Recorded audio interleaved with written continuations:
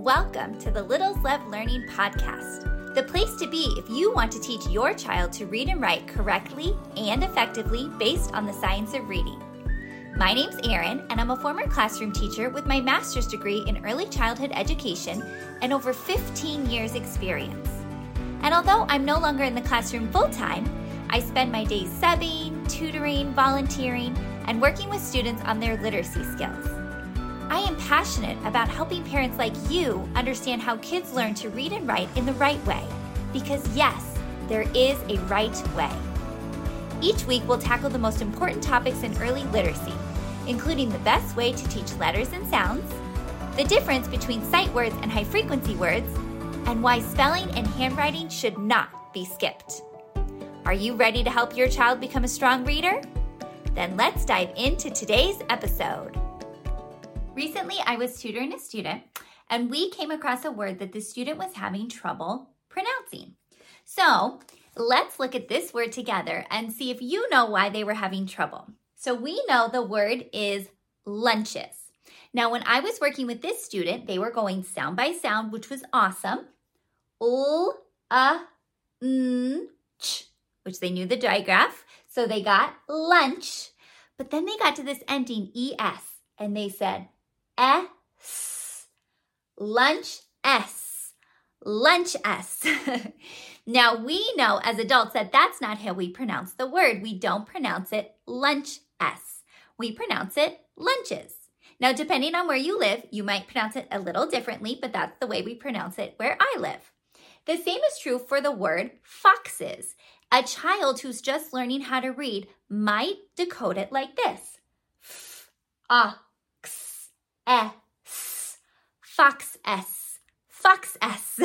That's not how we pronounce that word. We say foxes. Or this one down here, S. They might think it's glass S, but we know we change our voice and it's glasses. So today I want to discuss with you all about this ending that can trip little ones up, and that is the ending ES. We're going to talk about when to use it, how to pronounce it, and why it's important. In case you're not sure what your child should be learning in kindergarten this year, I do have a free download for you. It's called the Kindergarten Literacy Goals, and this one-pager tells you all the phonics goals your child is going to learn in kindergarten. So if you have a kindergartner or even if you have a preschooler, you want to make sure you download this so that you're prepared and you know what your child should be learning in kindergarten.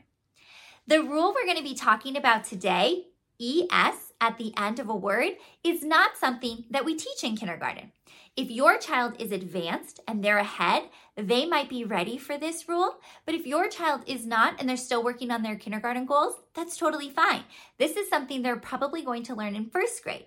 But I want you to watch this video or listen to this podcast, and I want you to tuck this information into your back pocket so that you have it when your child is ready to learn this rule.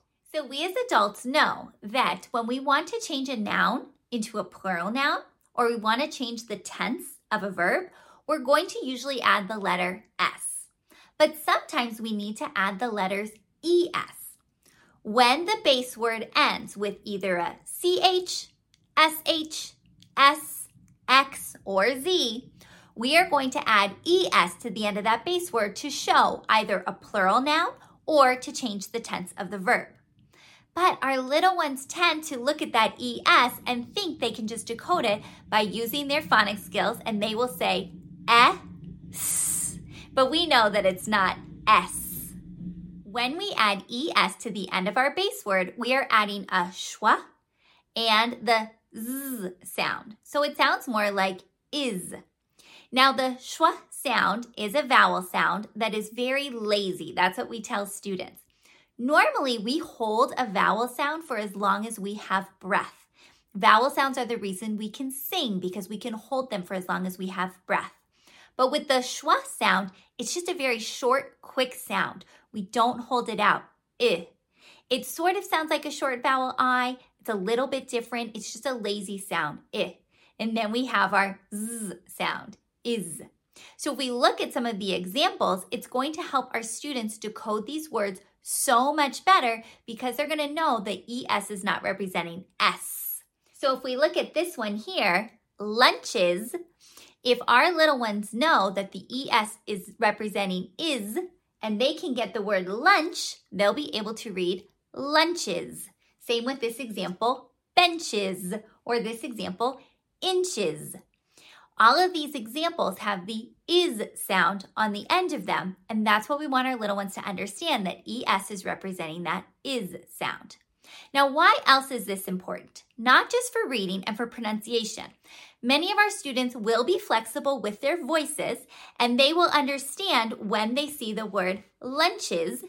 Once they try to decode it and they hear that it can't be lunch S, they're going to be able to say, okay, I'm going to change my voice. What is that? Lunches. Most of them are able to do that. But let's talk about spelling. Spelling is really where our kids can get tripped up with this sound because they hear lunches. They may very well spell it as ch, and then they might add is on the end because they know how to spell the word is. Or for foxes, they might have ox, is, depending on their phonics skills.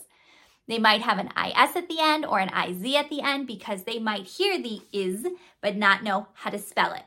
So not only for reading but for spelling, it's really important to teach explicitly that ES is going to sound like is when it is put at the end of a base word to make either a plural noun or change the tense of a verb when the base word ends with, as a reminder, CH, SH, S, X, or Z.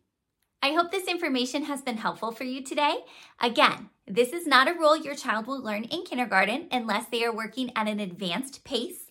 If you are not sure what your child should be learning in kindergarten, make sure to grab my free Kindergarten Literacy Goals download. I will leave the link down below. Super easy. Just enter your name and email address and it will be sent to you. Thank you so much for joining me in today's episode.